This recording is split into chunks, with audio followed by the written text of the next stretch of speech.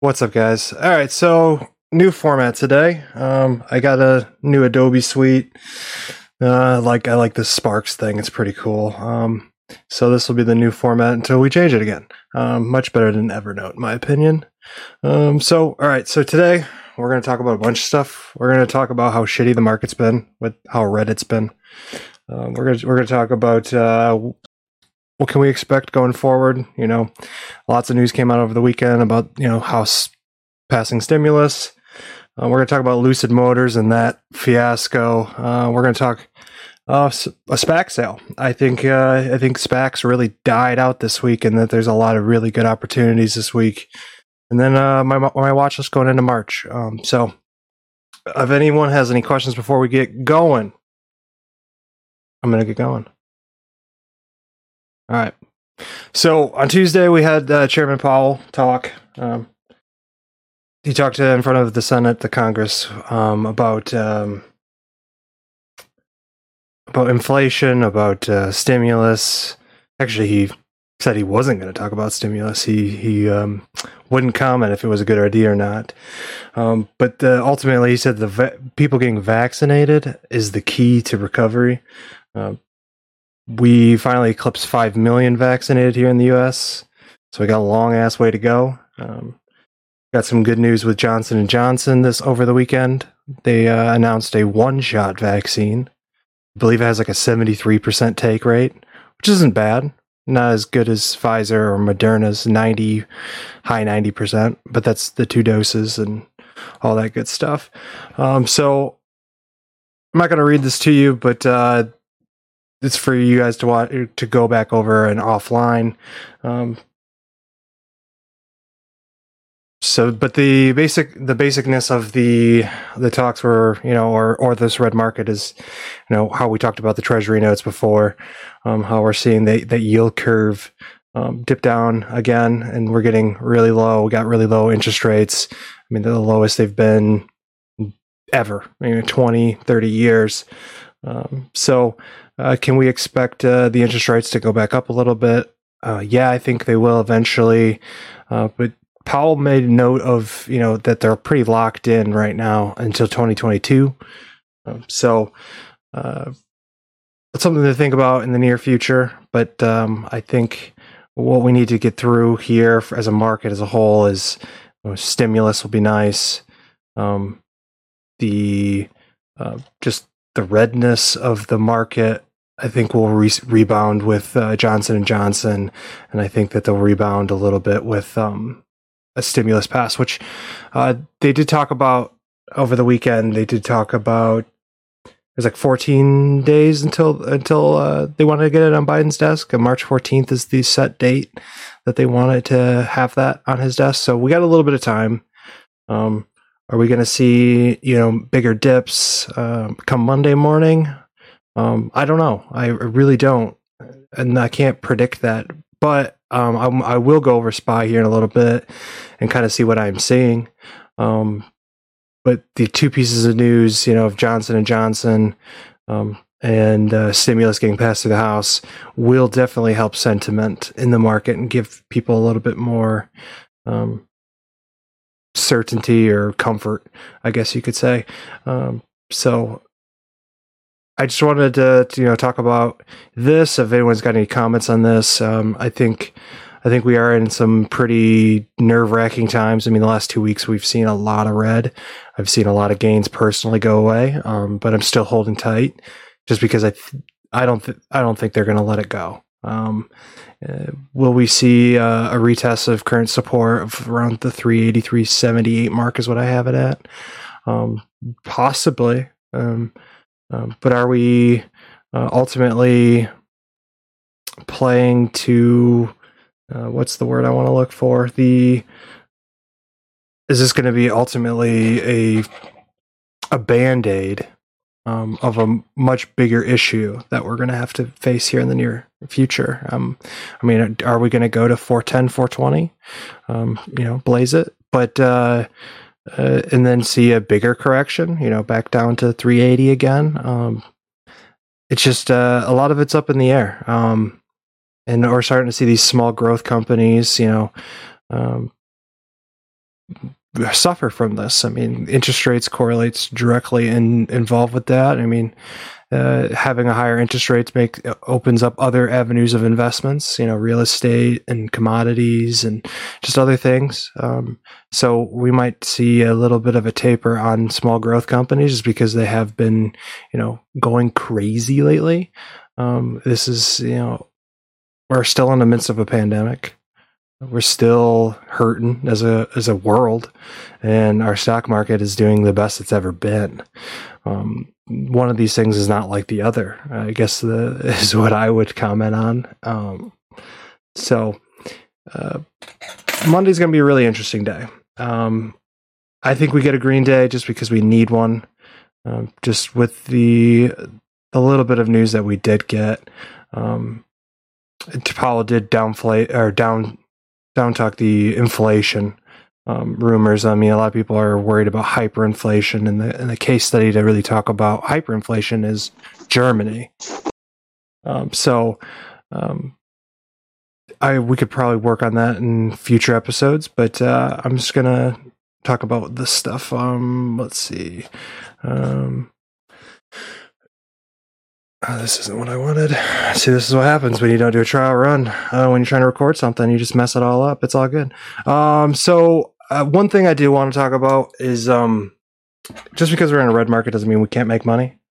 And what I did this week that made me some pretty good money.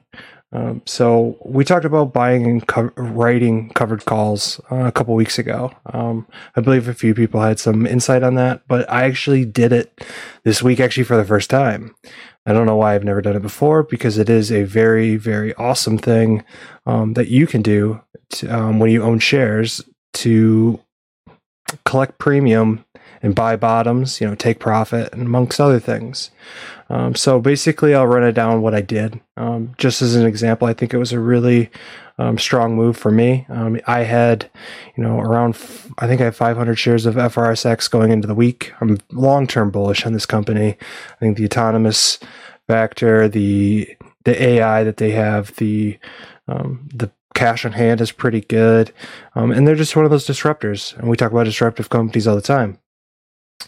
So I wasn't sure come Monday morning what the price was going to do. I really didn't. I knew we had a bunch of red coming.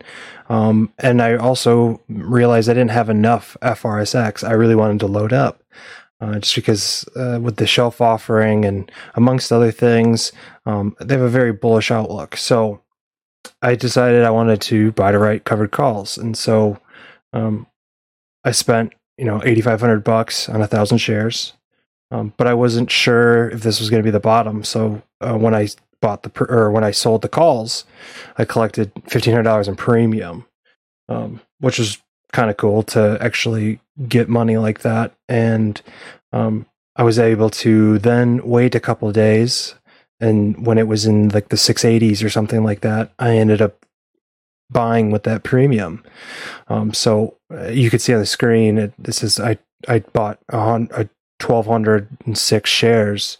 And if you take the premium out of it, I bought it for the original price, which made my average price $7.03. So the only downside to this is if, the market does pick back up and say it goes to like $14, $15 and someone wants to exercise those option calls, and then I'd have to sell them, at $10, which would be a bummer, but, I still made $1,500 plus the premium, and I still have 206 free shares that I can ride out.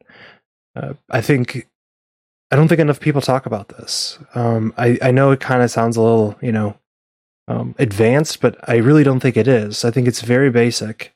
And I think that we as a group need to do a better job of, for our personally for our portfolios to see all these other trading philosophies or trading fundamentals, because everyone on Twitter and everyone out in social media talks about naked calls. People are always buying and losing money on calls. It's the biggest gamble there is out there. But why don't we sell contracts? Because that's what we're doing. We're selling them those contracts, and so when those expire to nothing, we didn't make crazy money, but we made some money in a stagnant market.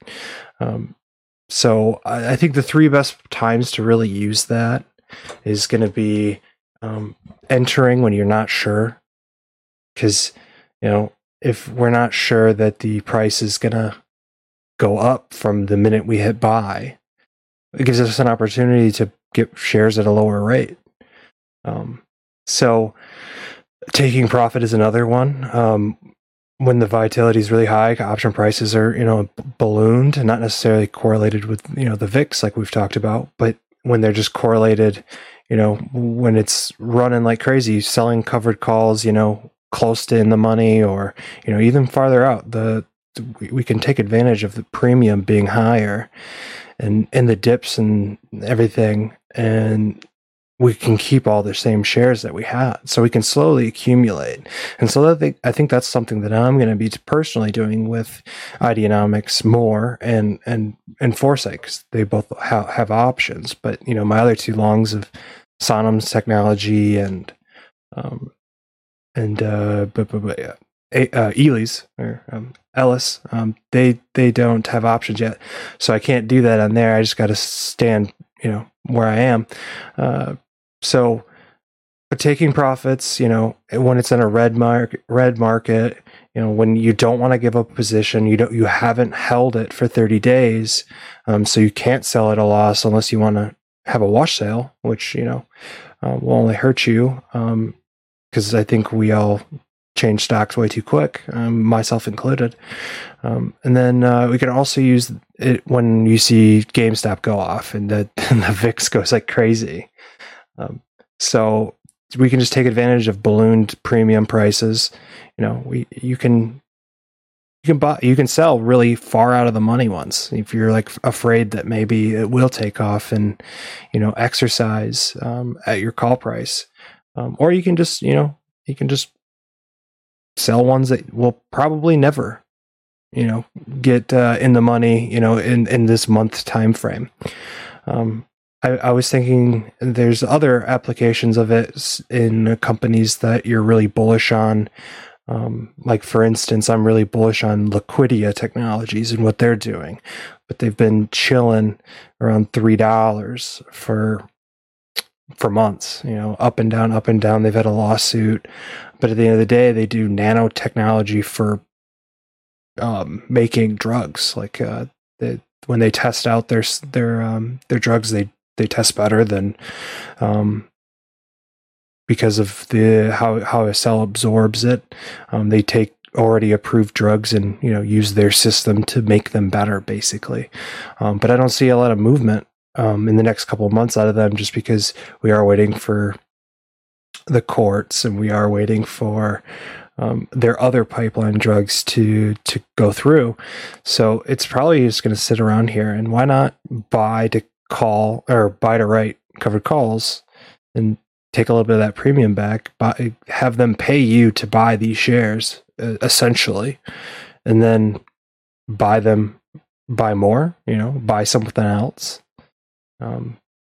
Cause I was looking, I think it's really been, how do I want to word this? The way I think a lot of traders are, taught via learning or observing through other Twitter traders and stuff like that is to not hold. And just for an example, Beam Technologies, right? They're a solar EV play. They basically connect EV chargers to solar to basically give away free energy. Pretty cool business model. They've been as high as 71, and they're currently like 40. But I own them at 13. I owned 1,000 shares at 13, and I ended up, selling for a modest gain. I don't think it was 100%, but it was probably, like 60, 70%. I'd have to look. But just looking at the covered calls that I could have sold this week, I could have made about 10% of what that was worth. I could have made $5,000. Essentially, that could have paid for another swing opportunity. That could have paid for a lot of different things. And I think holding these, like Ideanomics, like it's $3 right now. I have like 35,000 shares altogether. And if they do end up making it to $15 to $20 or, $40, $50, like I do, I think they will, this year, next year, just imagine the side income you can get from selling covered calls. You get about, 7 to 10% on the month, depending on when you sell them on your total holding. I mean, that's good money. You have to pay taxes on that income, but it just gives you more fuel to buy more shares, pay yourself, buy something nice. It's just a good practice, I think. And I'm going to continue to talk about, what I do in this. And I hope that people start to, not necessarily follow, but, start to look into it more and see how good of a money opportunity this is. I mean, we're all trying to hit home runs, but why don't we just get doubles over and over and over again? I mean, slow, consistent gains in our portfolios add up over time. And so I just wanted to share this trading experience with you, just because this was, it was a light clicked on for me, and I don't know why I haven't been doing it sooner. So if anyone's got any questions about this or doesn't understand. Yeah, Rick. Yeah, go for it, man. I wanted to mention, I was a part of a server around this time last year, and that's exactly what they were doing. They were going into insurance companies and selling these covered calls. It's really interesting, and like you said, you described it exactly how the owner of the other server did, and it's not about getting the 100% gains. It's about getting the 7% gain over and over and over again. Right. I mean, if you take $2,500 and you make 2% every day, or every trading day that you have, you make over $1 million. I mean, compounding adds up over time. And I just think a lot of us are uneducated. So am I. Like I've dedicated myself to learning this practice and learning something new every day. And this seems like too easy. I mean, what's the worst that's going to happen? The market crashes. You can still sell your shares, and then go ahead. But the risky thing about that is you might end up having to, in a freak situation, if you take too much risk, you might have to buy, I think, 100 of those shares. You're like forced to buy them. I mean, if you run a covered call, no, because you own the shares. But if they want to exercise that contract and you don't have it, then you are forced to buy. So those are like selling naked call options. This is a covered call. Covered call is like you have the equity, you have the stuff they want. You have the shares, but you can sell naked ones as well. Right? You're just pretty much. My bad. No, I'm just gonna say, is that the difference? Or you're just say like you're just kind of pimping out the shares you already own? Yeah, exactly. I already have equity, and I've realized that at the end of the day, I do better buying and selling equity than I do options. I mean, I'm not terrible at options. I have a pretty decent win record, but it's never like parabolic. Like I've only been on so many 1,000% runners, and that doesn't happen very often. It's probably been a couple months since I've made 1,000% on an option contract, but to be able to get 8% of my equity holdings every month, or even larger if you want to go further out, and just sell these options to people. And the worst, you set your profits.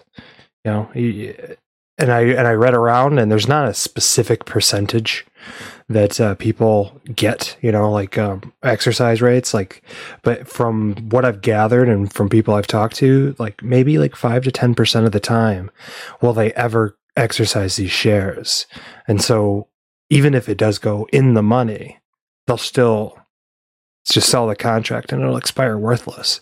So, for instance, my FRSX calls, they could finish March 19th at $12. And unless someone has $12,000 to exercise this contract, which a lot of people who play naked options, I don't think have that money, Especially if you go into like, if you did it like say with Neo, who's got, if I had 1,000 shares of Neo at 50, I mean, who's got $50,000 to buy, 1,000 shares when, it's finished $3 in the money. I mean, they made that $3 of profit. I mean, it's not, that's not that good of a deal for them. So, there's a lot of times where you just retain them anyways. The mass majority of the time you retain them. I think a lot of people, including myself, was scared of like, oh, what if I don't want to lose these shares if it goes to 12, but there's still like a majority chance that they won't get called away. It doesn't happen all the time like that, but it's still, everyone says, everything I've read says it's very rare. So that makes it even more of a better option than naked call options. I mean, selling them. Yeah, I agree. I agree with that. It is the safer route. And again, I think another big point is just separating ourselves from these Twitter traders. That's like, we'll just take another step and try something new, learn something new, learn how the game's truly played. Absolutely. And that's something that, being contrarian, like how I say, like be there before the money, don't follow hype, don't FOMO, do your own DD, research these things. And that goes for trading as well, like learning different things. Like there's also cash secured puts, which is just the same thing. You're just saying the opposite of a covered call is, you have to use cash for these, but like you're saying that I don't think it's going to get below this price. And it could be way out of the money. You can do it for, months at a time and you'll collect that premium right off the bat, but you have to have, a margin account and obviously it can go bad, but it's just another, another hedge against your position possibly, or just another opportunity to collect premium or, make some side income while you're waiting for a green day, a green market. And we could talk about cash secured puts, once I see an opportunity and I do one, I'll do the same thing I did with here and kind of try to explain it and how I did it and why I did it, the rationality behind it. And yeah, just leave it open to questions for anyone, or if people want to do like a talk about it. Because like I know last time I talked about like the Delta, the Greeks, and that's all fine and dandy, but until you see a real life situation on why I did something or somebody did something, it's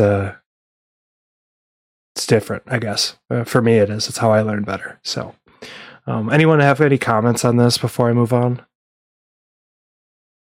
Yeah, I had a question about the cash secured puts. Let's do it. So, like, if you're selling puts in something you want to own, like, is there any other downside? Because like the only other downside is that collaterals that you put out there, you're gonna have to use it and buy those shares. But if you want more shares of that company, like, are there any other downside risks in cash secured puts? I don't really think so, other than having to like lock up your capital because it's off a margin account. So you have to leverage what you have. I thought if you just had buying power, you could do it. Because I'm doing it on a cash account on Webull. Are you? Okay. Well, I guess I have a margin account on TD. So when I was like going through it, I guess it's a little bit different. But I guess I'll look into that. But I think during the duration of that contract, you have to have that secured.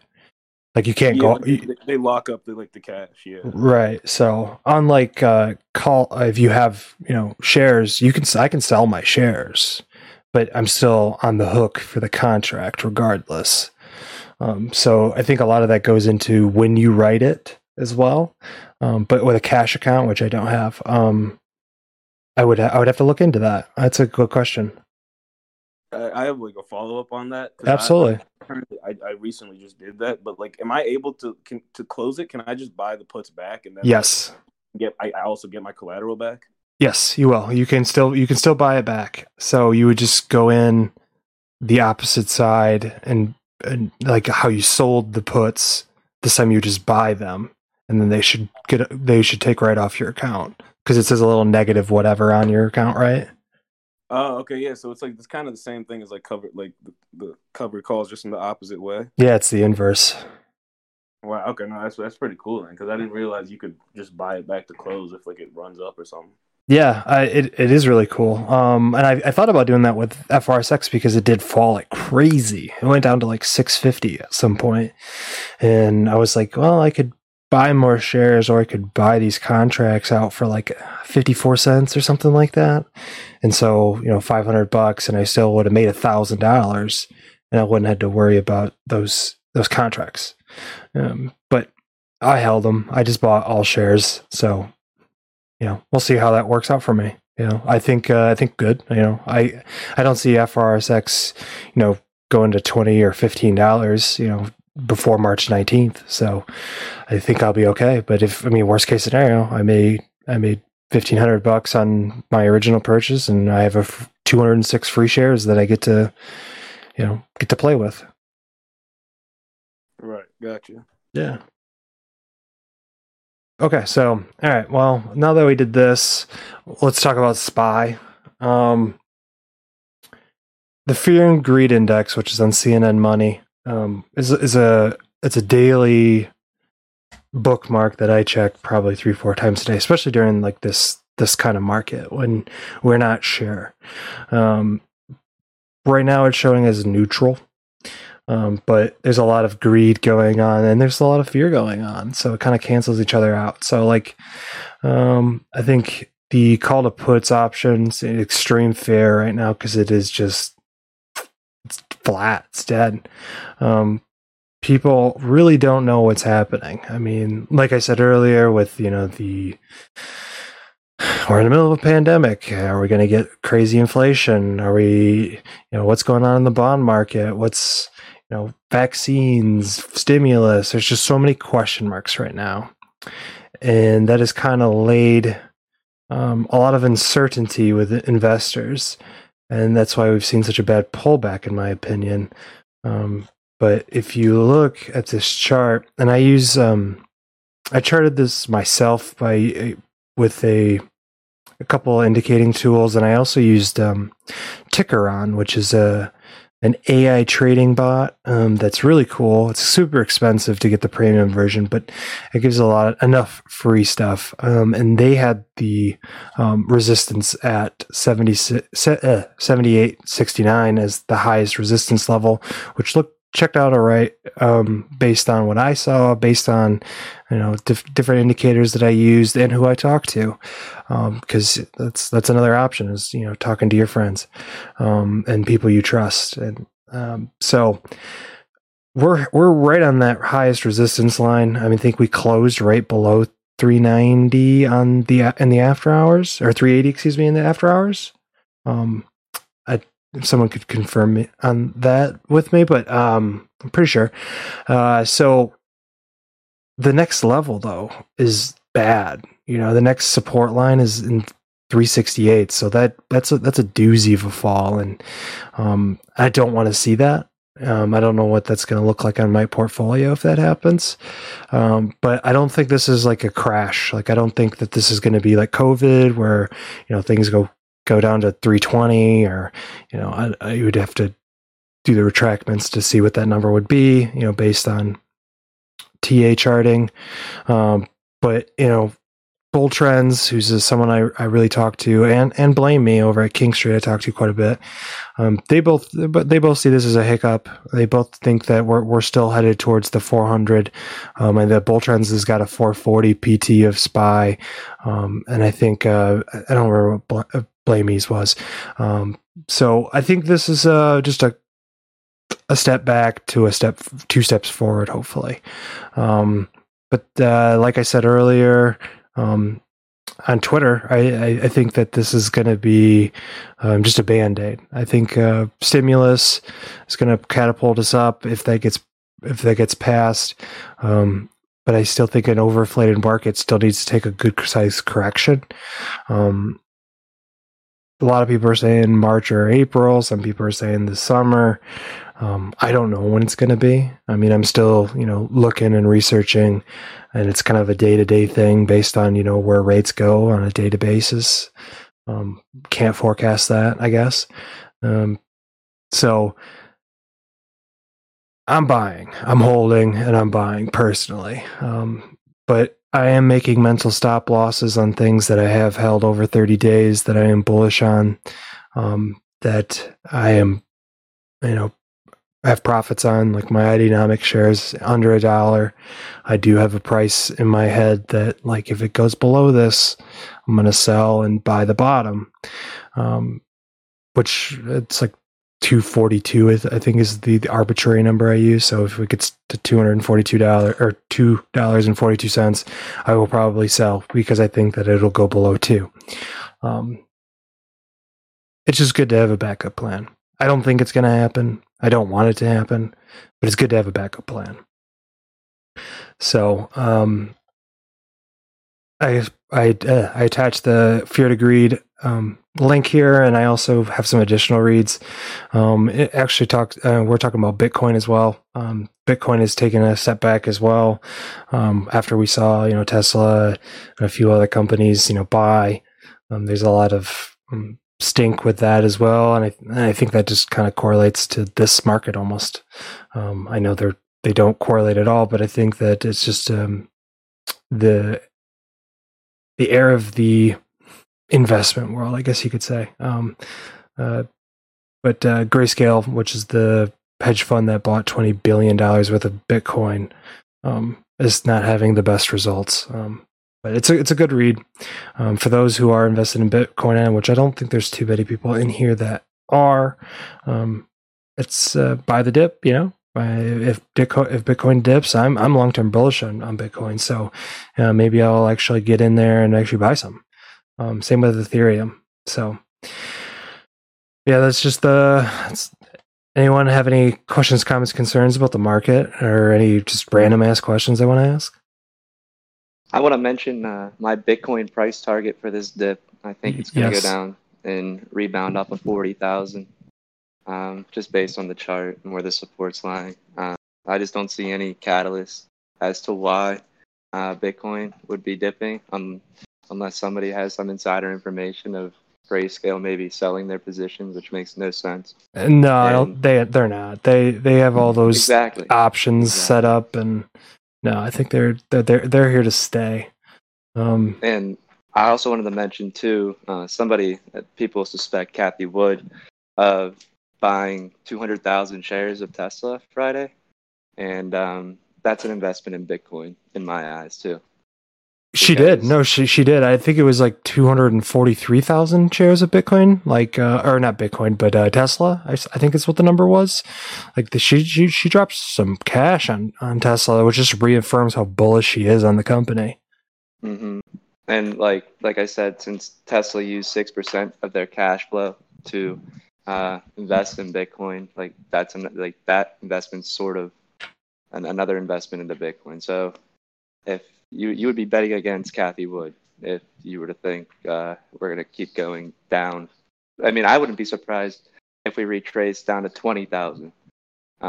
We have never traded sideways at any of the levels that we've hit for Bitcoin since the 19,000 levels. And so that's just always a target that I have drawn on my charts, but I don't suspect it to go down there. But it's not out of the question, though. I mean, if Bitcoin drops to 20,000, I might have to buy a few. I mean, just saying, I'm long-term bullish on this. I really do think that Bitcoin will reach 100K at some point. I do think they are the gold of the digital currencies, and I do believe that that a lot more companies are going to start using Bitcoin as a commodity, as a source of where they put their asset or their money. Cathie Wood said, she's like the self-fulfilling prophecy. She's a prophet. She said that Tesla's going to this, they went to that. I mean, she's on the forefront of a lot of things, and her comments on what's going on right now in the market are pretty interesting. But she's still buying. So I mean, at the end of the day, she's still buying. I'm still buying. I think she's almost like an insider buyer. You can just follow her buying and seeing other institutions or retail following her lead. And right now they're the hot hand. I mean, all of their ETFs have been doing pretty well. I even found a new one that I really like. It's an Israeli electronics one. So like Re Automotive, which I will mention in a little bit, is in it, and Foresight's in it. Part of Intel's in it because they have Mobileye, and so there's a lot of really amazing AI companies coming out of Israel. I don't know why Israel, but they have ARK started their own ETF for just Israeli tech companies. And like, that's something that really interests me just because I have researched a lot of these companies. So I'm big time on what Kathy's got to say. And if she thinks if we're long on this market, then I'm long too. Hey, look, Gator showed up. What's up, buddy? There don't play no shit. No, he's not. He's just listening. Come on, Gator. There he is. No, I'm here, boys. Come on, I'm here. What's up, buddy? Dad Hawk's in the has house, too, arrived. fellas. Yeah, I do see you, Hawk. I do see you as well. I was gonna go to you next, buddy. How you doing? I'm good, man. I'm good. I just trying to sort out this new computer and get this new format going, and getting better every day, getting better every week. I like it, man. Yeah, with the Bitcoin stuff, I just, it's run really hot. So it's just, to me, it's a little bit of froth off the top. I had a floor of around 40,500 to 42 and a bounce up, back up to maybe 65 to 71, next leg up. So I just think it's, things need to cool off. Nothing goes straight up, and it's true. It's going to bounce back. I'm really bullish on it still. So I got a question for you. So would you say that there's more market confidence in Bitcoin than there is the actual stock market right now? I would say right now, yeah, but I think it's turning right now with, the vaccinations and the stimulus check. I think last week was tough, but like I said, everything needs to get a little froth off the top. And, I'm bullish on Bitcoin. I'm bullish on the market. We're still in a bull trend, so I like both still. That's a tough question for me though. Yeah, I just feel like that I'm in a little bit of both, right? So yeah, I have a little bit of Bitcoin. I have Bitcoin sentiment plays, some miners, but I also played NASDAQ and OTC. So, but I really liked your discussion on covered calls and stuff. Thanks, man. I appreciate that. I just don't think enough people talk about it. I don't think enough people talk about it. Smart play. And a lot of people right now, a lot of new traders are looking for that, 1,000% runner like you're talking about, right? You're not always going to get that. And I think you need to come down to earth a little bit and look at daily gains in the 2 to 5% like you're talking about, and right, consider that a home run, right? Come back to reality. We're not beating the market. Small gains over a long period of time are home runs, guys. That's something to consider. Absolutely. I agree 110%. I mean, we're not out here trying to beat the market. We're not trying to beat Wall Street. They're going to beat us. But we have certain flexibility and different things we can do with our own money to, at the end of the day, make more money for ourselves than we would if we went to a financial advisor. But, these guys are pros, and so to take a look at what they're doing and, following along, trying to get as many resources as we can off them. There's a guy who used to work in Wall Street who's now a content creator that I've met through TikTok of all places. I'm working on getting a date set up with him to come in here, and his TikTok is Ask a Hedge Fund Manager, and super intelligent guy. The amount of data and just information he gives is just amazing. And I think he would also be a really cool Q&A where we can just throw questions at him of what it really is, what is it like to be on Wall Street, and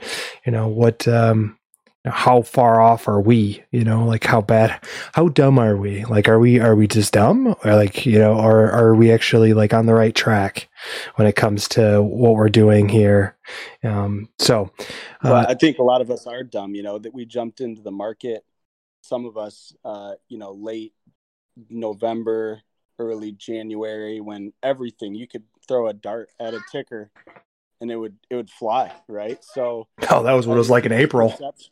People's perceptions are a little bit off. You know, they jumped in and everything's green, and then we have a red week and a half, and everyone freaks out, right? They're like, I'm out, you know, and everyone bails and jumps on these meme stocks and everything like that. So, I mean, you're going to get to a point when the market normalizes a little bit, and you have to be complacent with those small gains over a long period of time. That's the game plan, guys. Right, and if we do get a slow market, I mean that's exactly what like iron condors and stuff like that, which is like more of an advanced option move that maybe we'll try to talk about, but it's like it's kind of advanced. It's like buying and selling a call and holding shares, and it's way too complicated just to talk to over live stream. But maybe I can make a good example. Maybe do one and show you how I did. Because I mean, there are ways to make money in a stagnant market as long as you hold equity. You carry very little risk, but you can still make income. So, yeah, I think I jumped on a couple of weeks back and was like, I was a more risky trader a couple weeks back because the market provided that opportunity for me. And then, over this last couple weeks, I've scaled it in a little bit, and that's great comment. Taking more cash and, been really more strategic about my plays. So you have to play the market as it gives itself to you, as it provides itself to you. You have to change your strategies as the market changes, in my opinion. So that's what I've done. And it's worked out. Yeah, like this week, SQQQ, calls and stuff like that, just as hedges. So, yeah, I agree 100%, and that's why I scaled back all my swings. Like I still have one outstanding swing, and that's alternate systems, and I'm gonna hold it. I'm just gonna bag hold it. I haven't bag holded something in a while, so if it'll take a couple months. It'll take a couple months. But yeah, I scaled back to all longs, and I was gonna play some VIX calls on the UX, but I was too late when I thought of it. I was like, "Ooh, I should do that," and then they already ran like 600%. So I was like, "Yeah, I'm not gonna jump in." So maybe this week we'll get another opportunity. I'm not sure. Hawk, what do you think about this week coming forward?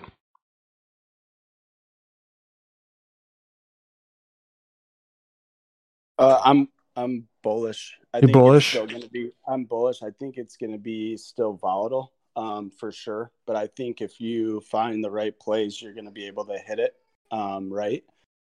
It's going to be another volatile week, guys. I just feel it, with the 10-year rates and all that stuff. There's some bombing in Syria going on, so oil might slightly still be bullish. But I'm still kind of playing not the all-in type of perspective. I'm being more conservative about my plays right now. So it's still a volatile environment. Yeah, I think we get a rebound week. I do. I think we're gonna see some good gains, but I don't think we're gonna see crazy gains. Hopefully, it's not just a bull trap like we got. I think it was end of day Thursday where everything went up like 5-6% in the after hours and then just dumped on us again in the morning. That's always fun. I have a generally market right now. It offers a lot of good discounts, guys, on a lot of premium stocks, and I'm happy to put some of my opinion out there on some blue chip undervalued stuff. Absolutely. That's why a couple weeks back, I think we all were killing it. I scaled back and went a lot to the cash, and I was expecting a pullback. And right now is a great time for value buys, I think, and just scale into them, right? You might get into it. It might go down, scale into it again, right?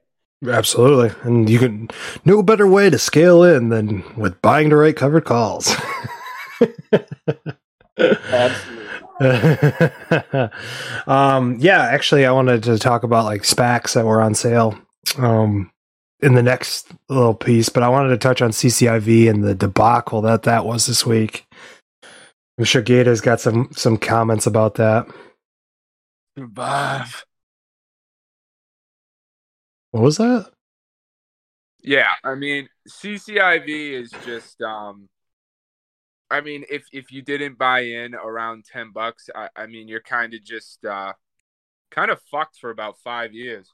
I don't know about that, but I don't know about 5 years. I do think that CCIV will be an overweight for its entire like existence.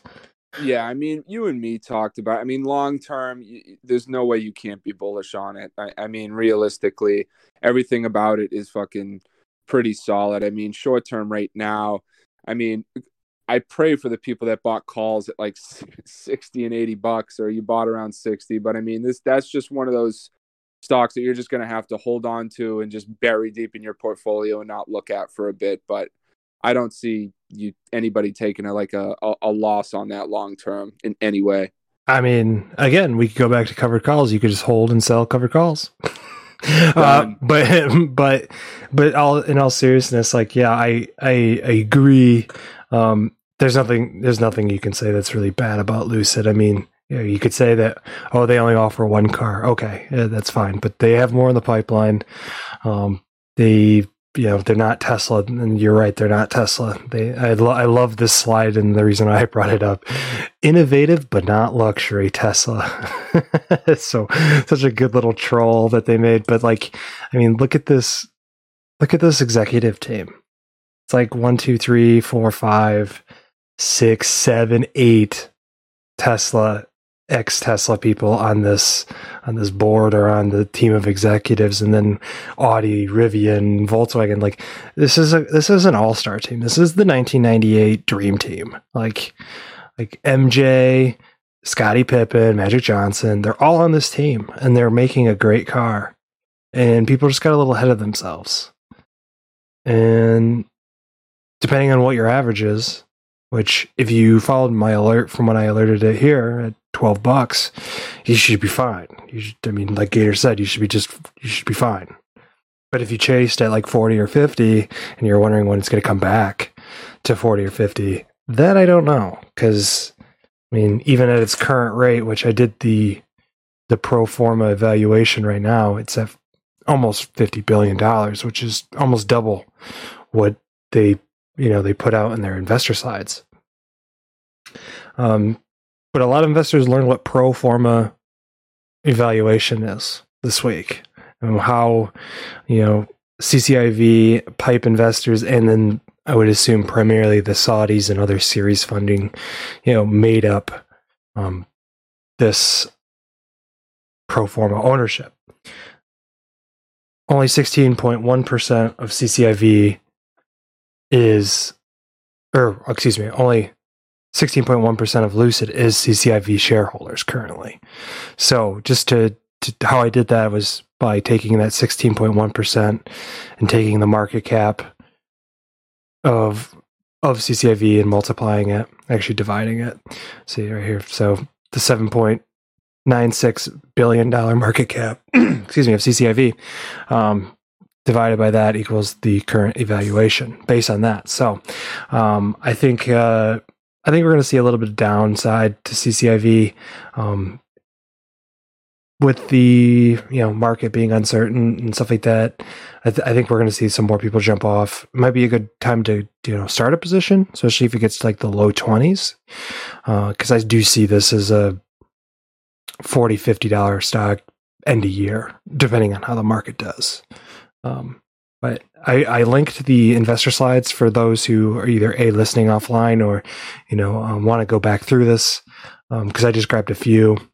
But see, here's their other cars, which they're just the different variations of the Air, so different trims, as well as in 2023 they're coming out with the Gravity, which is like a SUV, I guess, and then they got stuff further planned out. And this is also something that I did not investigate enough into, is that Lucid is a part of Electrify America. I did not know that, so that would be ChargePoint and electric, because they're partnered.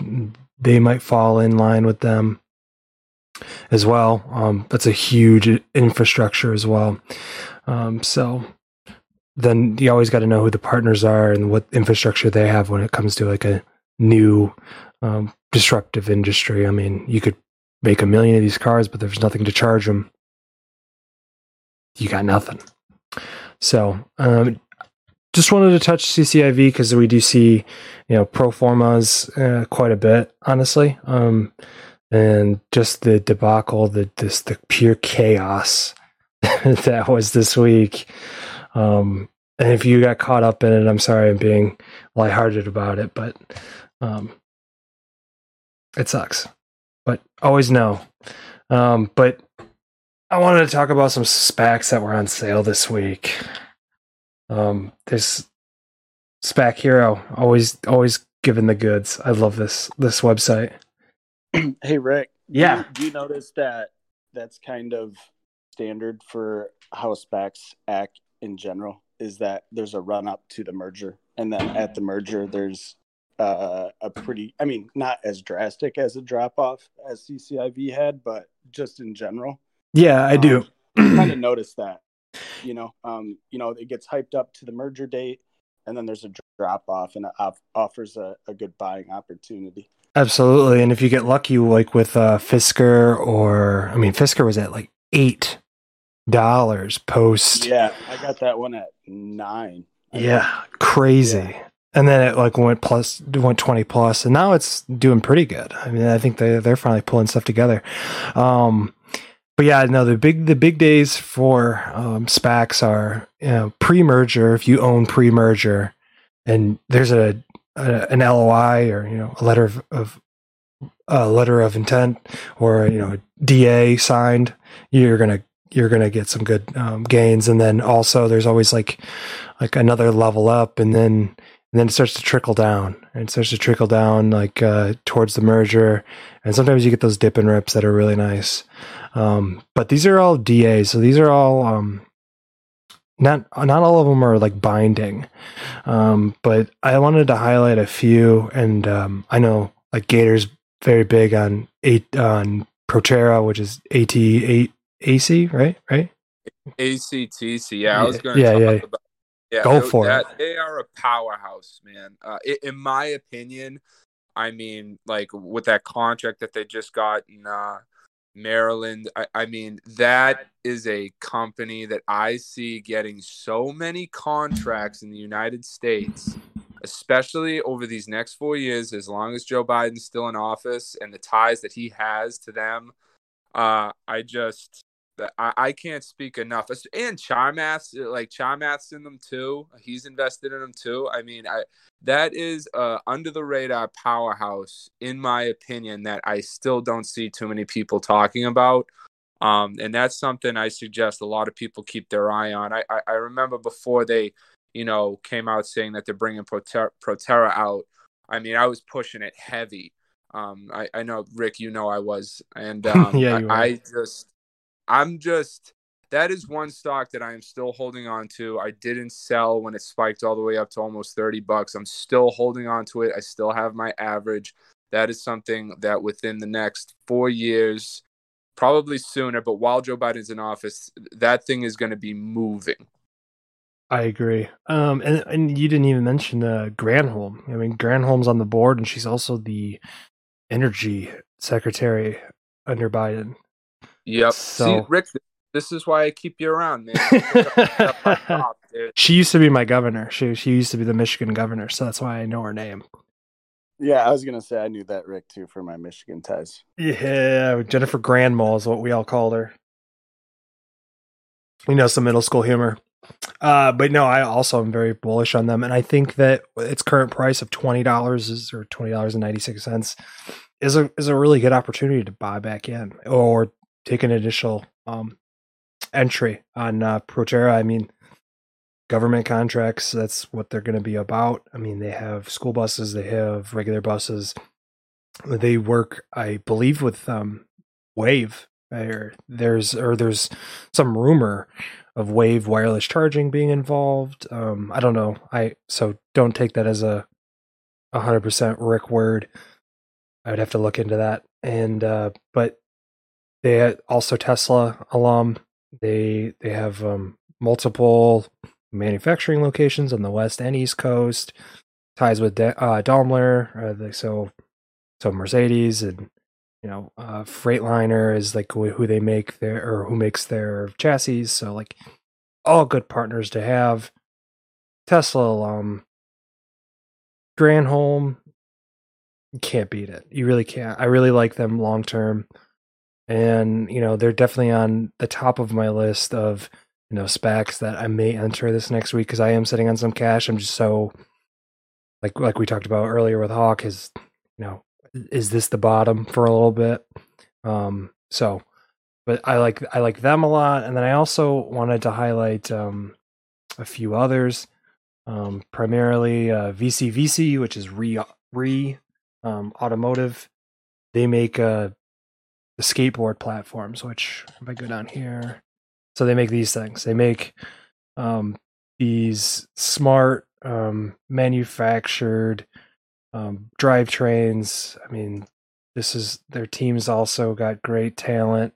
Arrival, Tesla, Fisker, out of Israel, like I said earlier, and someone just posted in the Team Talk chat. Actually, this is amazing. Israel and the people of Israel, Jewish descent, own the most Nobel Prizes in the world. In my mind, civilization started there or close there. I think that all translates. And I agree. I totally agree.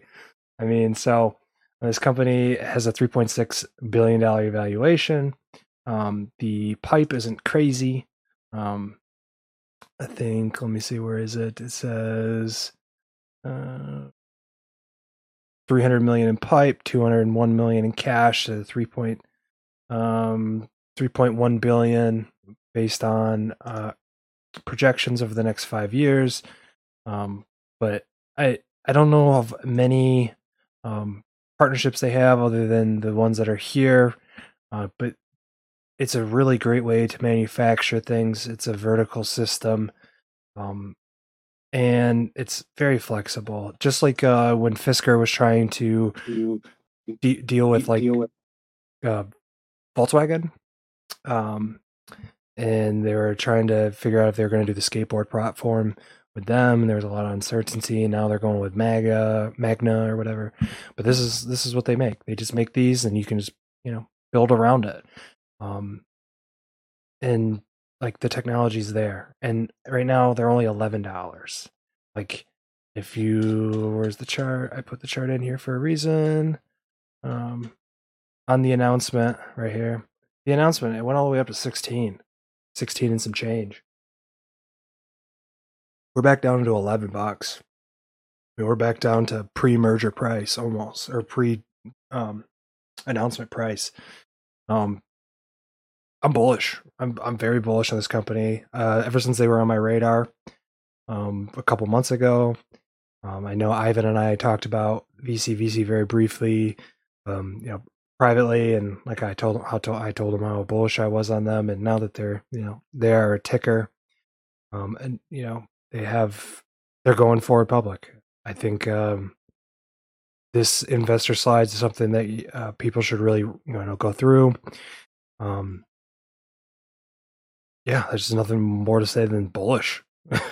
I mean, they work with Workhorse, Goodyear, Bosch, Amazon, Maga Systems. So there you go, right there. That's Fisker right there. So they're gonna make Fisker's platform. So Nikola, Hylon, all these huge companies. They're all in pre-revenue stages right now, so they're still working on getting everything up and going.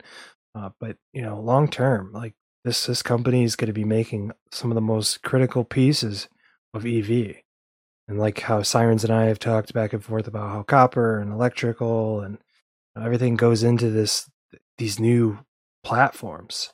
That's what this is. This is the basis of what a lot of these major companies are going to be using.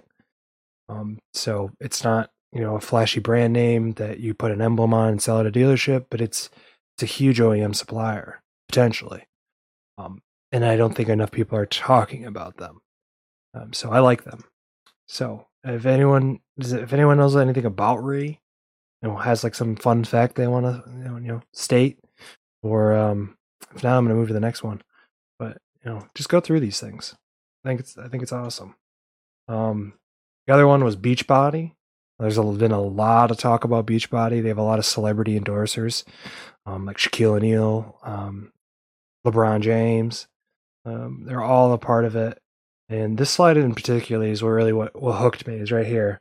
Is they want to use digital subscriptions like Disney, Spotify, and Netflix. But they also want to connect to like companies like Peloton. It's just a lot of revenue and a lot of really big names. I mean, like Chewy, Planet Fitness, Freshpet. Like these are all points of where they're trying to make money. And Beachbody has got a good product. I mean, Beachbody is who came out with P90X. Beachbody has been around for a while, and they make a lot of people use their products. And now that they're going public, and I did not know anything about digital subscription platforms and what they were doing. I mean, COVID's made me a little soft, so I haven't been working out as much. So I don't necessarily know everything about them, but again, went up big. Like so many Fin Twitters started talking about them. Oh, they're the next big thing, and then we had this down week.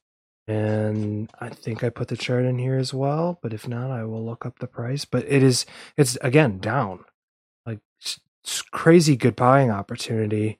Yeah, here, like look at these are the people they work with. Like these are all huge names. These are all huge in terms of market caps. I mean, Spotify, Netflix, Disney, Peloton alone.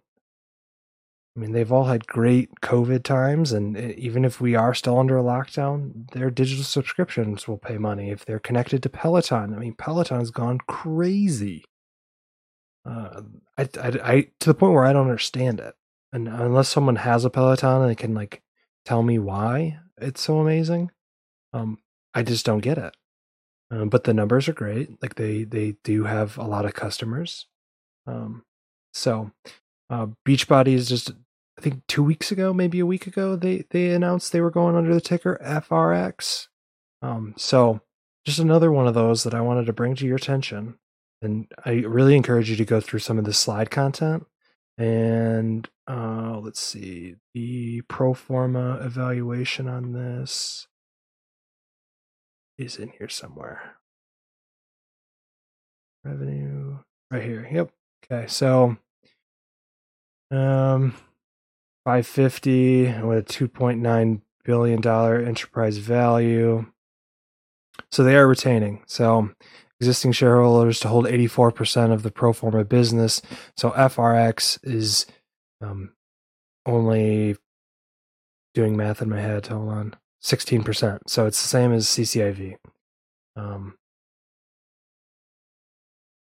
Definitely something that I'm keeping in mind for Monday morning, even for like a quick bounce swing, because I don't think that people are going to, I mean, even use the psychological of factors of FinTwit. So many people were, pumping this up, thinking it was the next big thing. I don't know how many people requested me to like, give my opinion on this, and I'm giving it to you guys right now. I think it's a good buy, especially at the, I think $12 range right now. Hold on, let me look it up right now. Just give me 1 second.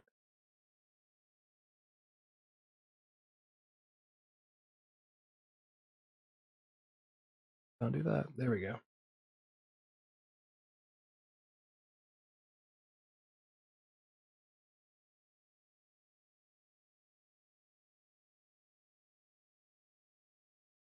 Price.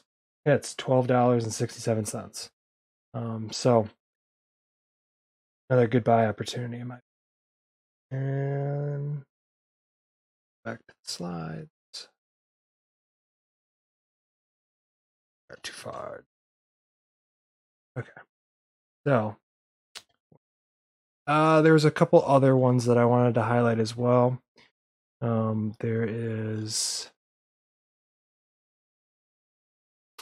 This is a big question mark. So if anyone knows anything about these guys, I would really like to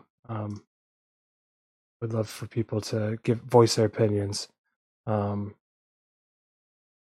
But where'd it go? Sorry. RSVA. They're an EV manufacturer with solar and AI built in. So they do, or lithium battery, excuse me. So it's just another this one was did well during this last week because I think they just announced the merger this week. But it's another one of those infrastructure plays. Leadership, is pretty decent. Bloom Energy is a big name. Enphase is a big name. So another one that's put on my radar. I'll probably put out more information on that. FIII, Foreign Merger, if you didn't know, was the company that brought Tattoo Chef public, and now they're taking Electric Last Mile, which is a delivery company public. What I like about them is that they are basically down to $10. They're back to the original IPO price. Another EV manufacturer, I know they use they're in Europe a lot. They are in a consortium with FRSX for autonomous driving in Europe. It's like the Horizon consortium, I believe it's what it's called. And so last mile delivery is something that we're going to start to see a big turnover here in the next 5 years, with autonomous and EV coming into play, and we see big names like Arrival, NGAC. They already have contracts with UPS and other big names, but this one is a good swing in my opinion. I mean, they are so low to that $10 price, which that gives me such good hope on limited downside. So that's another reason why I'm highlighting this one. Right. Yep. There's NGAC again. Also, again, down to that $10.78 range. But I mean, their trucks. They have a deal with UPS. That's only bullish in my opinion. Their leadership, has really good experience. I mean, Delta, Air France, Virgin Galactic. Those are all nice companies. Especially a director at Delta Airlines. I mean, that's a big fish if I've ever heard of one. Proterra, like what me and Gator talked about earlier. So SPAC Hero, man, I can't say enough good things about them. They keep adding more and more features. You get real-time charting in there. You got SEC files in there. He's even putting in warrant dates, like when warrants become available. Like VTIQ's warrants become available very soon. I thought it was going to be Friday, but it might be Monday now. But VTIQ is another one of those companies that I mentioned earlier this week about the rumor of them merging with Too Simple. But then Too Simple came out and said they were going to go the general IPO route, which really had me thinking, like, what's up with their board? Because their board has, all these investors in Too Simple on it. So what does that mean? Are they going to rearrange the board? Because maybe that was the original target. Or maybe they have another person in mind, maybe a manufacturer, I don't know. But VTIQ was the people who brought us Nikola. They have Steven Gursky as the head, who, if anyone knows about Steven, he was the executive from GM that basically they survived when they fell. And I think it was 2008. And they needed a restructure and all those government buyouts and stuff happened. He was at the helm of GM at that time, and he's very, very well respected. I know his reputation got a little messed up with the whole Trevor Milton Nikola thing, but the money's there.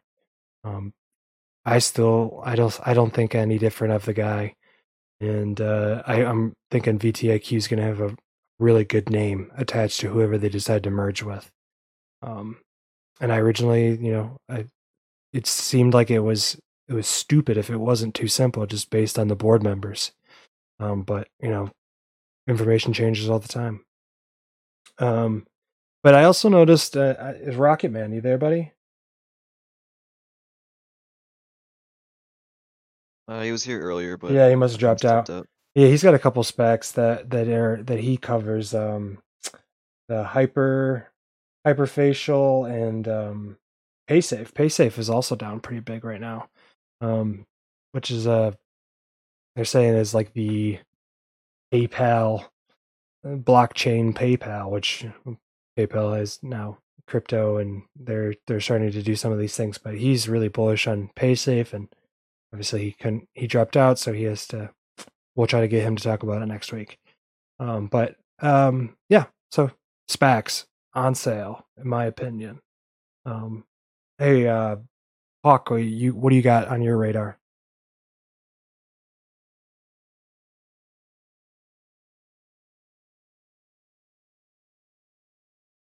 Or did he drop out too? Yeah, he did drop. All right, I guess it's just me. Gator, you got anything? Hey, what's up? I got nothing right now. I'm not really. Actually, I got one thing. If you guys, I'll put you on. I think I might have touched on it last week.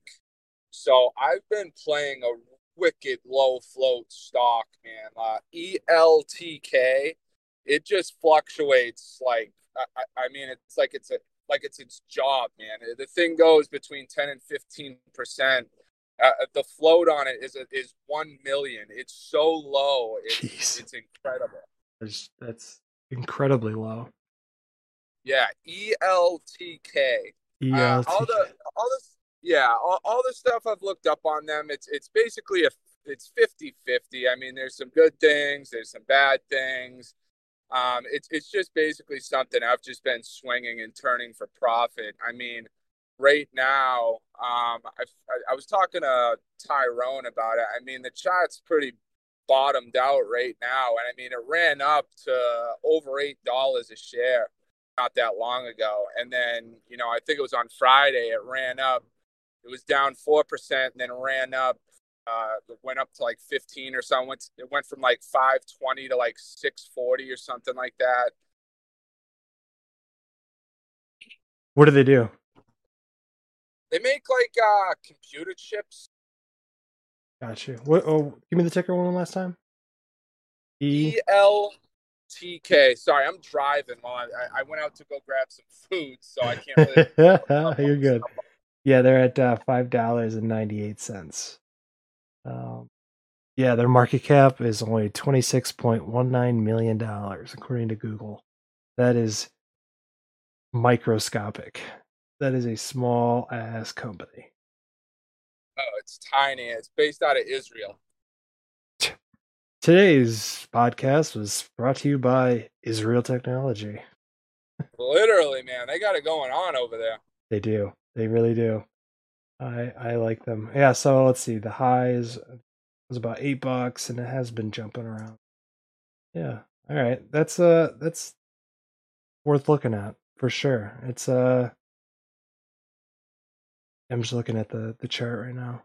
Yeah. All right. I'm gonna look into this. I'll report back. Very interesting because that could move really fast if they've got news coming. Exactly. And I've just been swinging it like, I don't know, probably the past week, other than when it dipped really bad. Well, like when everything did, but yeah. I mean, it's definitely something to keep an eye on. The float is it's stupid. Yeah. Yeah. Just like Ideal Power. Exactly. Same thing. Sometimes it has to be it's a setup. It's just, it doesn't have to be any rhyme or reason other than the setup. And that's why technicals work. That's how these guys make those money. That's why I said it's like a 50-50 with this thing. I mean, there's some good, there's some bad, but I mean, mostly I'm just playing the float on it and the market cap. I mean, literally anything can make this move. Yeah, right. I'm looking at their financials right now. I mean, they have wow.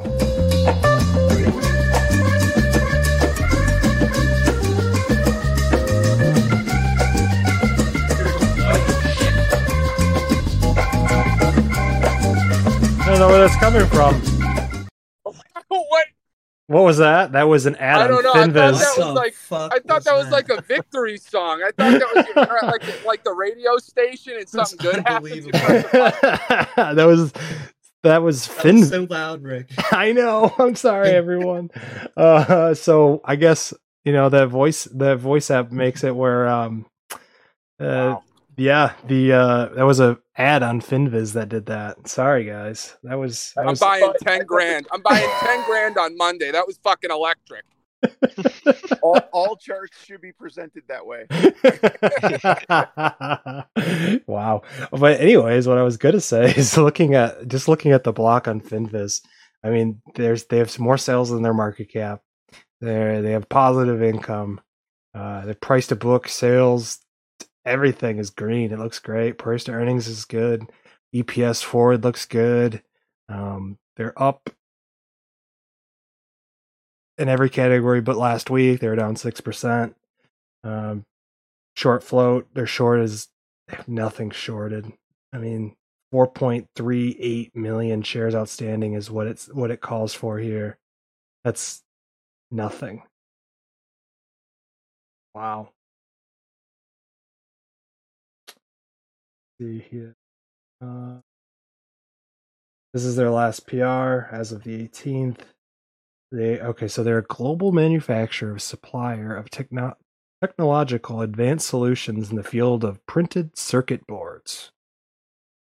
Okay, so they make.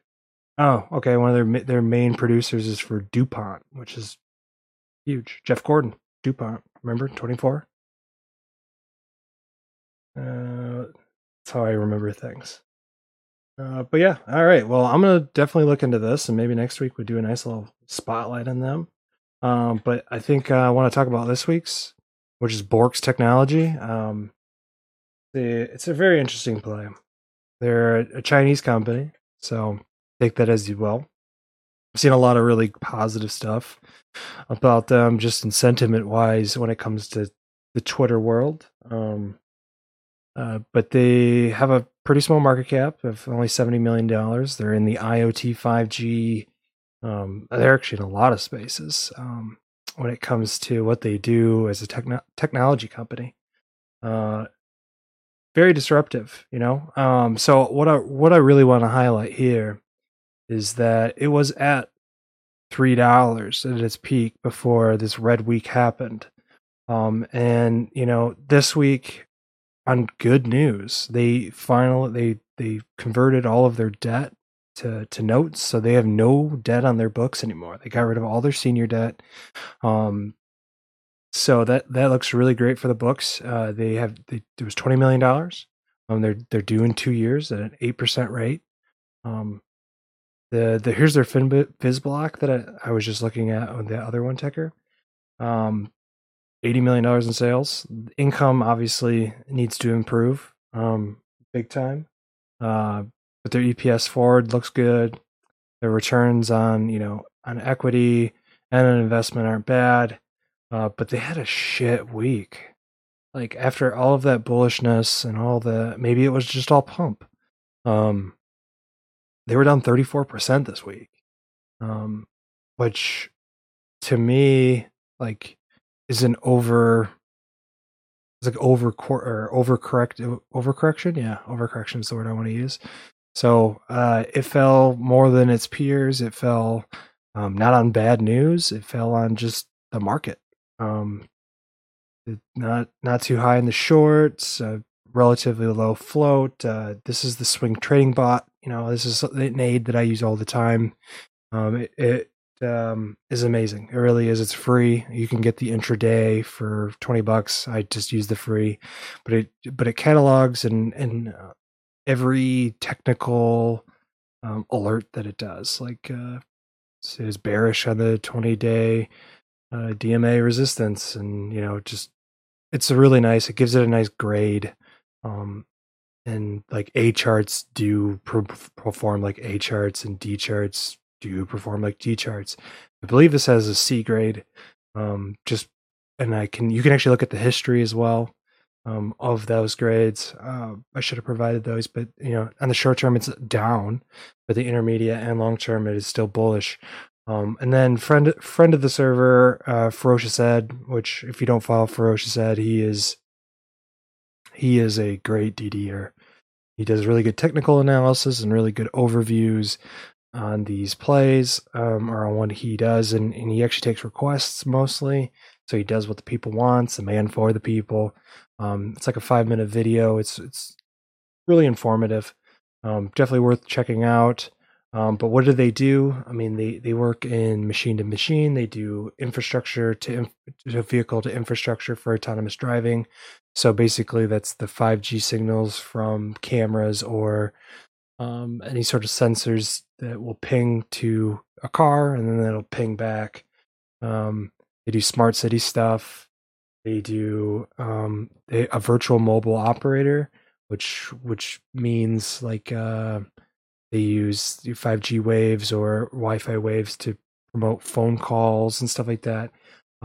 They do smart fridges and other appliances, smart watches for children. That's like their biggest thing that they had going.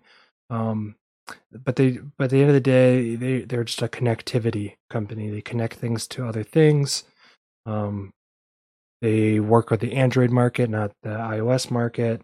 But they have some really interesting partnerships, like their partnerships with like chips. I mean, you got all the people you want to see here. The organizations, Android, Firefox, those are some nice names. WAC is a really big name. But then the terminals that they work with, I mean, we got our friends Sonam Technologies here.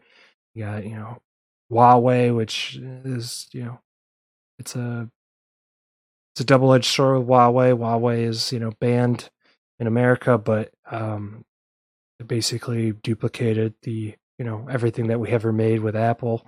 They're huge technology companies worth billions of dollars.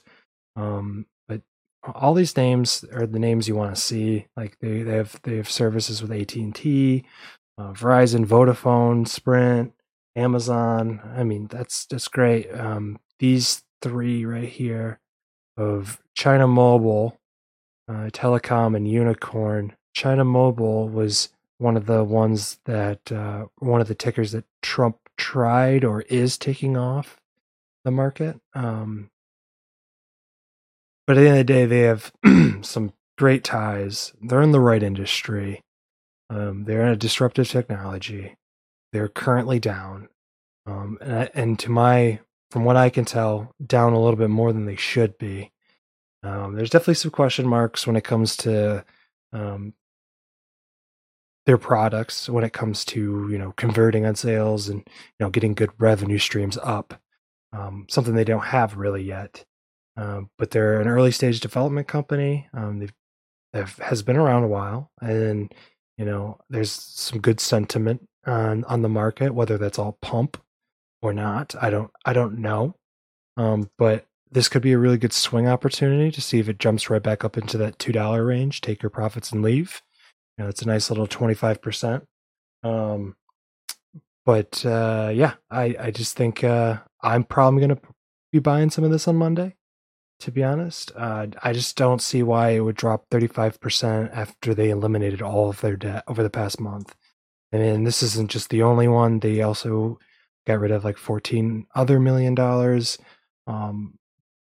In another PR that was like a week previously, they have a outstanding contract with a manufacturer in China. Ed goes into it pretty in depth in this video.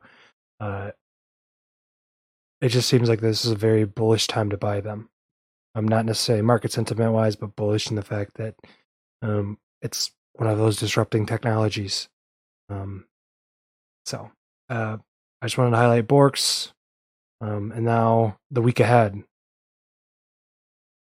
So I put on here on the right side, this is my current watch list, I guess you could say. Not including the ones that I talked about today. These were the ones coming into today. I mean, I did add Borks, I guess. But Sol, still really bullish on Sol. I mean, it was just at like $35 not too long ago. Definitely got overinflated, but they have really bullish stuff coming out of this company. They are finishing up their second factory in France. They have municipal deals with Poland, and Australia, and a couple other countries in Europe for solar. They get all their panels from China, or they're a distributor, I guess you could say. But okay earnings, last earnings wasn't great, but there was a huge dump afterwards because people, I guess, were expecting more.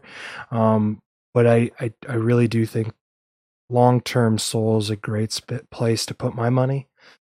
Neo's down below $50. I think that anytime Neo's below $50, it's a good buy. I like Xpeng.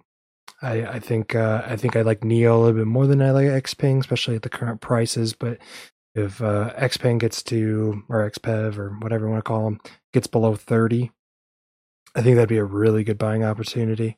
And then Borks, I put them. So these are my longs. Y'all know that. My current swing. Viper. Let's take a second to talk about Viper. I know there's some people asking about it. I wanted to bring up that in the chats, they tweeted, excuse me. They tweeted about some contract in LA. Chat right now.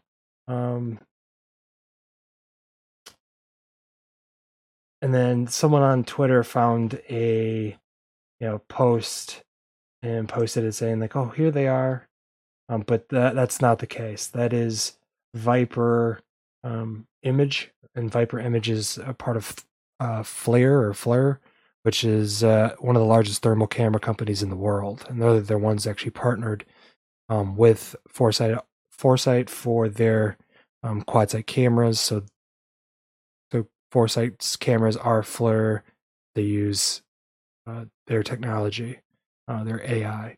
So I just wanted to make a note, so it's on the record that people know that is not accurate. And so that brings up even more red flags for me in my brain.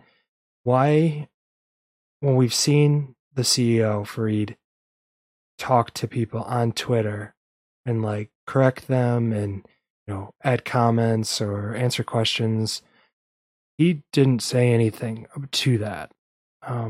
So I don't like that. Like, it's okay to like say, yep, that's right, that's bullish. But like when false information is put in front of you and you don't refute it as a CEO, that just sounds crooked to me. I mean, just in a general sense, you see it with more than just people like Viper, but for a company that I just want you to be real. I want you to be who you say you are and have the contracts and the revenue that you say you will. That doesn't help your cause, in my mind. There's plenty of other people that are still looking at this. I know there's a few people that are still in it. And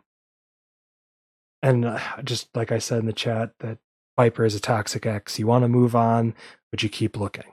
And I'm still looking, and I think that they will get current. And I think there's going to be some nice gains to be had with that. Right now, there's still only a limited amount of platforms that offer Viper to buy on the exchange. So even with that, just playing that psychological, like you have early bird tickets to the Viper show, per se, and you can just sell at profits when the numbers are announced. What their SEC filings are going to look like, or what their financial filings are going to look like, is a complete, huge, utter, I don't know, question mark. It could either be like extremely bad or, okay, in my opinion. I don't think it's going to be great. I don't think they're going to all of a sudden post billions of dollars onto their balance sheet, showing all of this crazy revenue. But could they have a lot of debt? Maybe. Could they? They've seemed to be only been doing test pilots. They've only been prototyping their stuff. And then also, if you look in the chat, one of our members put out their email with Fareed about the IP of what their IP is. Basically, it says like we're just what they've always said about the company espionage and they don't trust people and that they've been screwed over before. And so right here, they've been doing lights for almost 9 years, Wi-Fi camera, whatever. So it's just a little bit of the same. So I don't. I'm still have them hugely on watch just because of the potential involved in what they're doing is awesome. But there are other companies doing it. They're not alone, and being able to. I mean, I think at the beginning we were all hippy dippy going crazy about 73 million polls worldwide. I don't see how that happens right now. I mean, could it? Sure, but there's enough people in this space. I mean, even like Bork's Technologies, like I just kind of highlighted, they're kind of in this space when it comes to the infrastructure and how the 5G internet and the networks talk with other other things, the IoT. But I just don't. I still think they're just trying to paint a great, beautiful picture for us to look at, and not necessarily what the true state is. I mean, they're trying to get investors involved, which I get, but I'm trying to be smarter than that. I'm okay with, waiting until after a filings are done, and I can see what they're actually worth.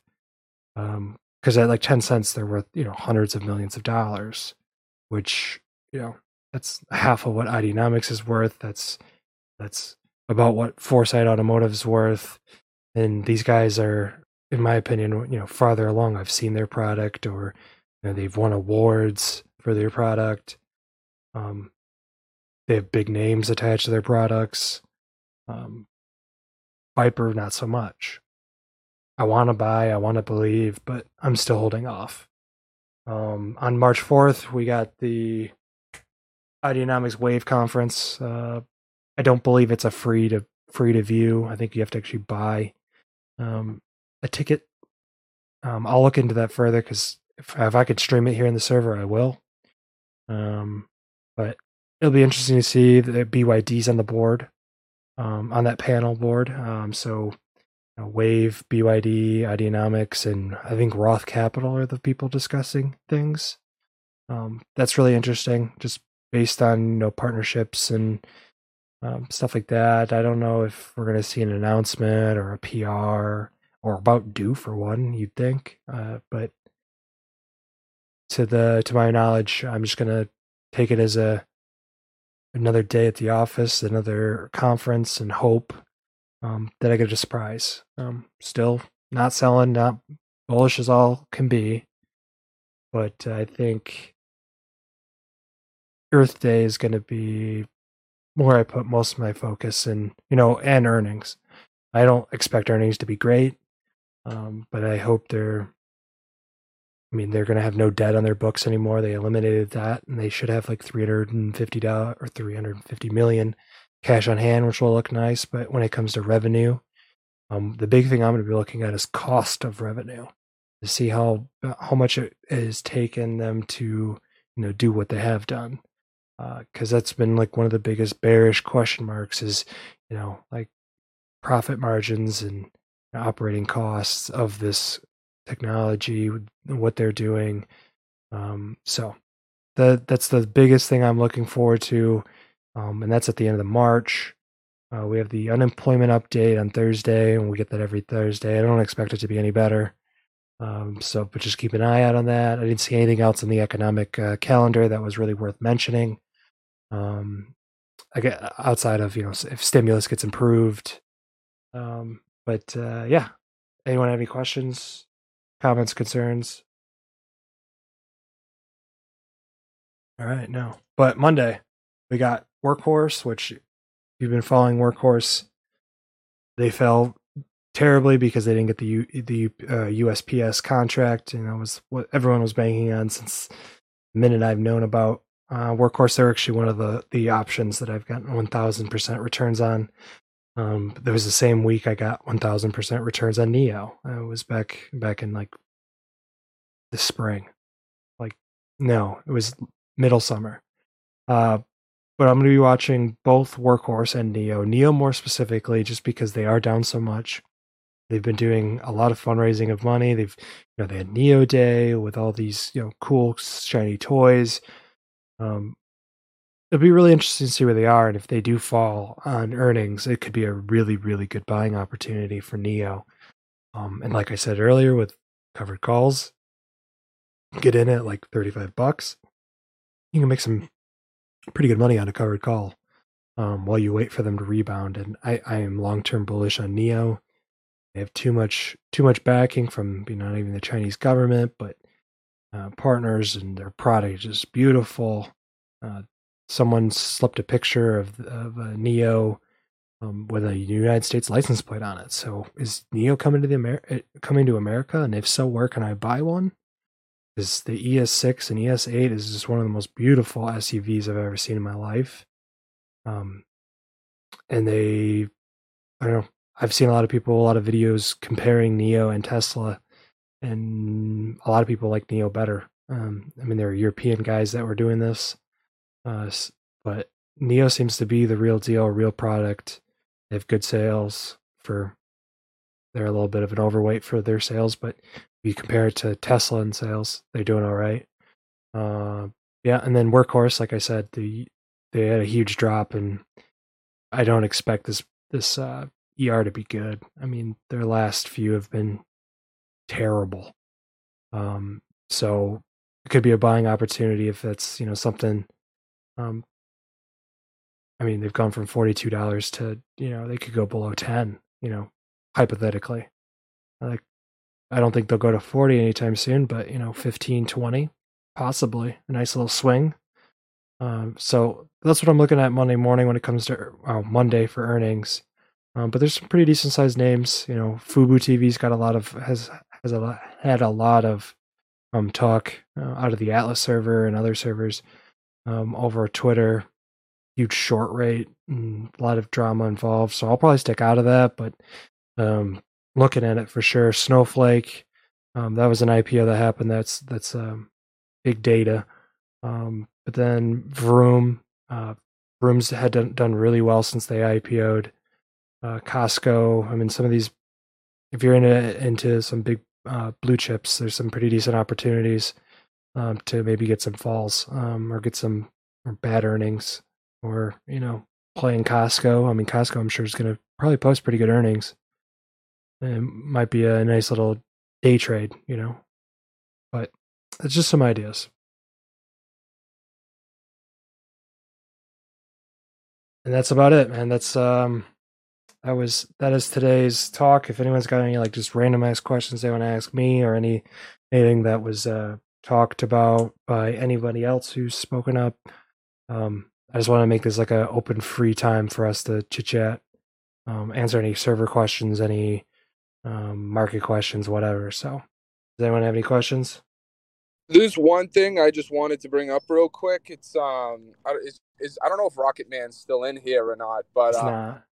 yeah, but all those insider buys on AESE, man. I mean, yeah, it's that good. is something I've been tracking because of Rocket Man, and I really am liking what I'm seeing. I just wanted to throw that out there before we wrap this up. No, that's a really good point. I think they said 730% increase this quarter in investor buying, and tons of cash on hand. Bananas. Yeah, for sure. That might be a great one to pick up. I mean, I do have like 500 shares, I think. I don't have that much of it. But it could be a really good pickup. I mean, it is down a little bit. It actually held really well through this red. Yeah, I'm actually very shocked. I mean, even right now, if people jumped into, I mean, my average is like 225 or something like that. And I thought that was a solid average. And then when I saw it dip back to near the twos, I was like, ugh. But I'm probably going to be blowing a bag on that on Monday, man, depending on if it goes crazy or not, or if it's, I mean, if it goes past the average I have now, I'll probably leave it alone. But if it stays around $2, I'm going to be throwing a good chunk of cash at that on Monday. Blowing a bag. You know the vibes. I've never heard of that, but I know what you mean. Yeah, no, I think there's a lot of long-term bullish sentiment to this, because I remember when I brought this up with Rocket Man, he was like, "Oh, I think it's a swing." But since then, we've had so much more and investment into this company from institutions. Same. I was on the same exact page as you guys. I was just using it as a swing. I'm pretty sure Skip said the same exact thing, and Yeah. now it's like getting a little bit more real. Yeah, I it could be, you know, I don't know what they're doing. I mean, I do know what they're doing, and it is a market that is, you know, has tons of room ahead. You know, I think I've spoken to esports being huge worldwide. It's not necessarily in the United States. There's a lot of growth forecasted in that. But it seems like this institution's getting behind it now, and you know, getting rid of the WPT, but still retaining, like, I think Recommend said 5% of whatever the profit is, you know, part of the deal, and they got, you know, $68 million cash money to be able to expand their business, to buy another, you know, arena or rent out an arena space or whatever, you know, because it's what they're doing in LA. It just opens up a lot of opportunities for them. And I agree. I mean, they're set up right now with the cash on hand and all these institutional buys. I mean, they just have their setup is perfect for them to do something. You know, I don't know what it could be, but they have something. Yeah, I agree. It may not be a couple of weeks, it may be a couple of months until we really hear out of them what their, you know, big plan is. But I don't really see much, you know, downside. I don't see this going below, you know, $1 anytime soon, or even $1.50. I think this is a good floor to get in, around this low $2 range, and maybe get lucky and get high ones, you know, based on what the market does. But, you know, let's, you know, go forward 6 months, and I don't think this is a $2 stock 6 months from now. I think this could be a $5 to $10 stock. That's what Rick, you do exactly what I do, man. I look down the line 6 months and I'm like, is this going to be in the same spot? And then I look up everything about it. And I'm like, I just don't see it happening. I see it going up a lot. I agree. I don't know how parabolic it'll be, how quick it'll be, but I'm fine with slow gains. I wish I could sell covered calls, but they don't have options yet. But it's another one of the ones that you just want to accumulate, you know, as you can. Yeah, but your PT, I agree with that. Between 5 and 10 is realistically what I was thinking too. Yeah, I mean, I would have to look at, you know, what they're trying to do. I mean, I know what they are doing, and it's not, you know, COVID really dicked them over with like live in-person stuff, which is fine, but obviously they've got the attentions of big money. And so obviously they're doing something right that maybe we just haven't identified yet, but follow the whales, you know, that's a really good philosophy when investing. That's it, man. So yeah, no, that's a great point. I'm glad you brought that up. Let me actually do a once over the server right now and see what I've missed. Oh, I wanted to bring up this week, probably Wednesday. Yeah, Wednesday is probably a good day. I want to do a end-all, be-all question and answer Ideanomics chat where you can ask any question, either offline, online. I'll make like a little like submit form, and I'm going to go through every single one of my DDs that I've done on Substack and put it into this like new format where like each one and then bullet points and stuff like that. But then also answer everybody's questions to the best of my abilities, or give my assessment or my opinion, and put it all on the record one time for everybody. And so I want to do that like this week. And I think there's plenty of people on Twitter that will probably want to ask me some questions, because I get so many questions about it still daily, which is fine. I like it because it makes me learn if I don't know.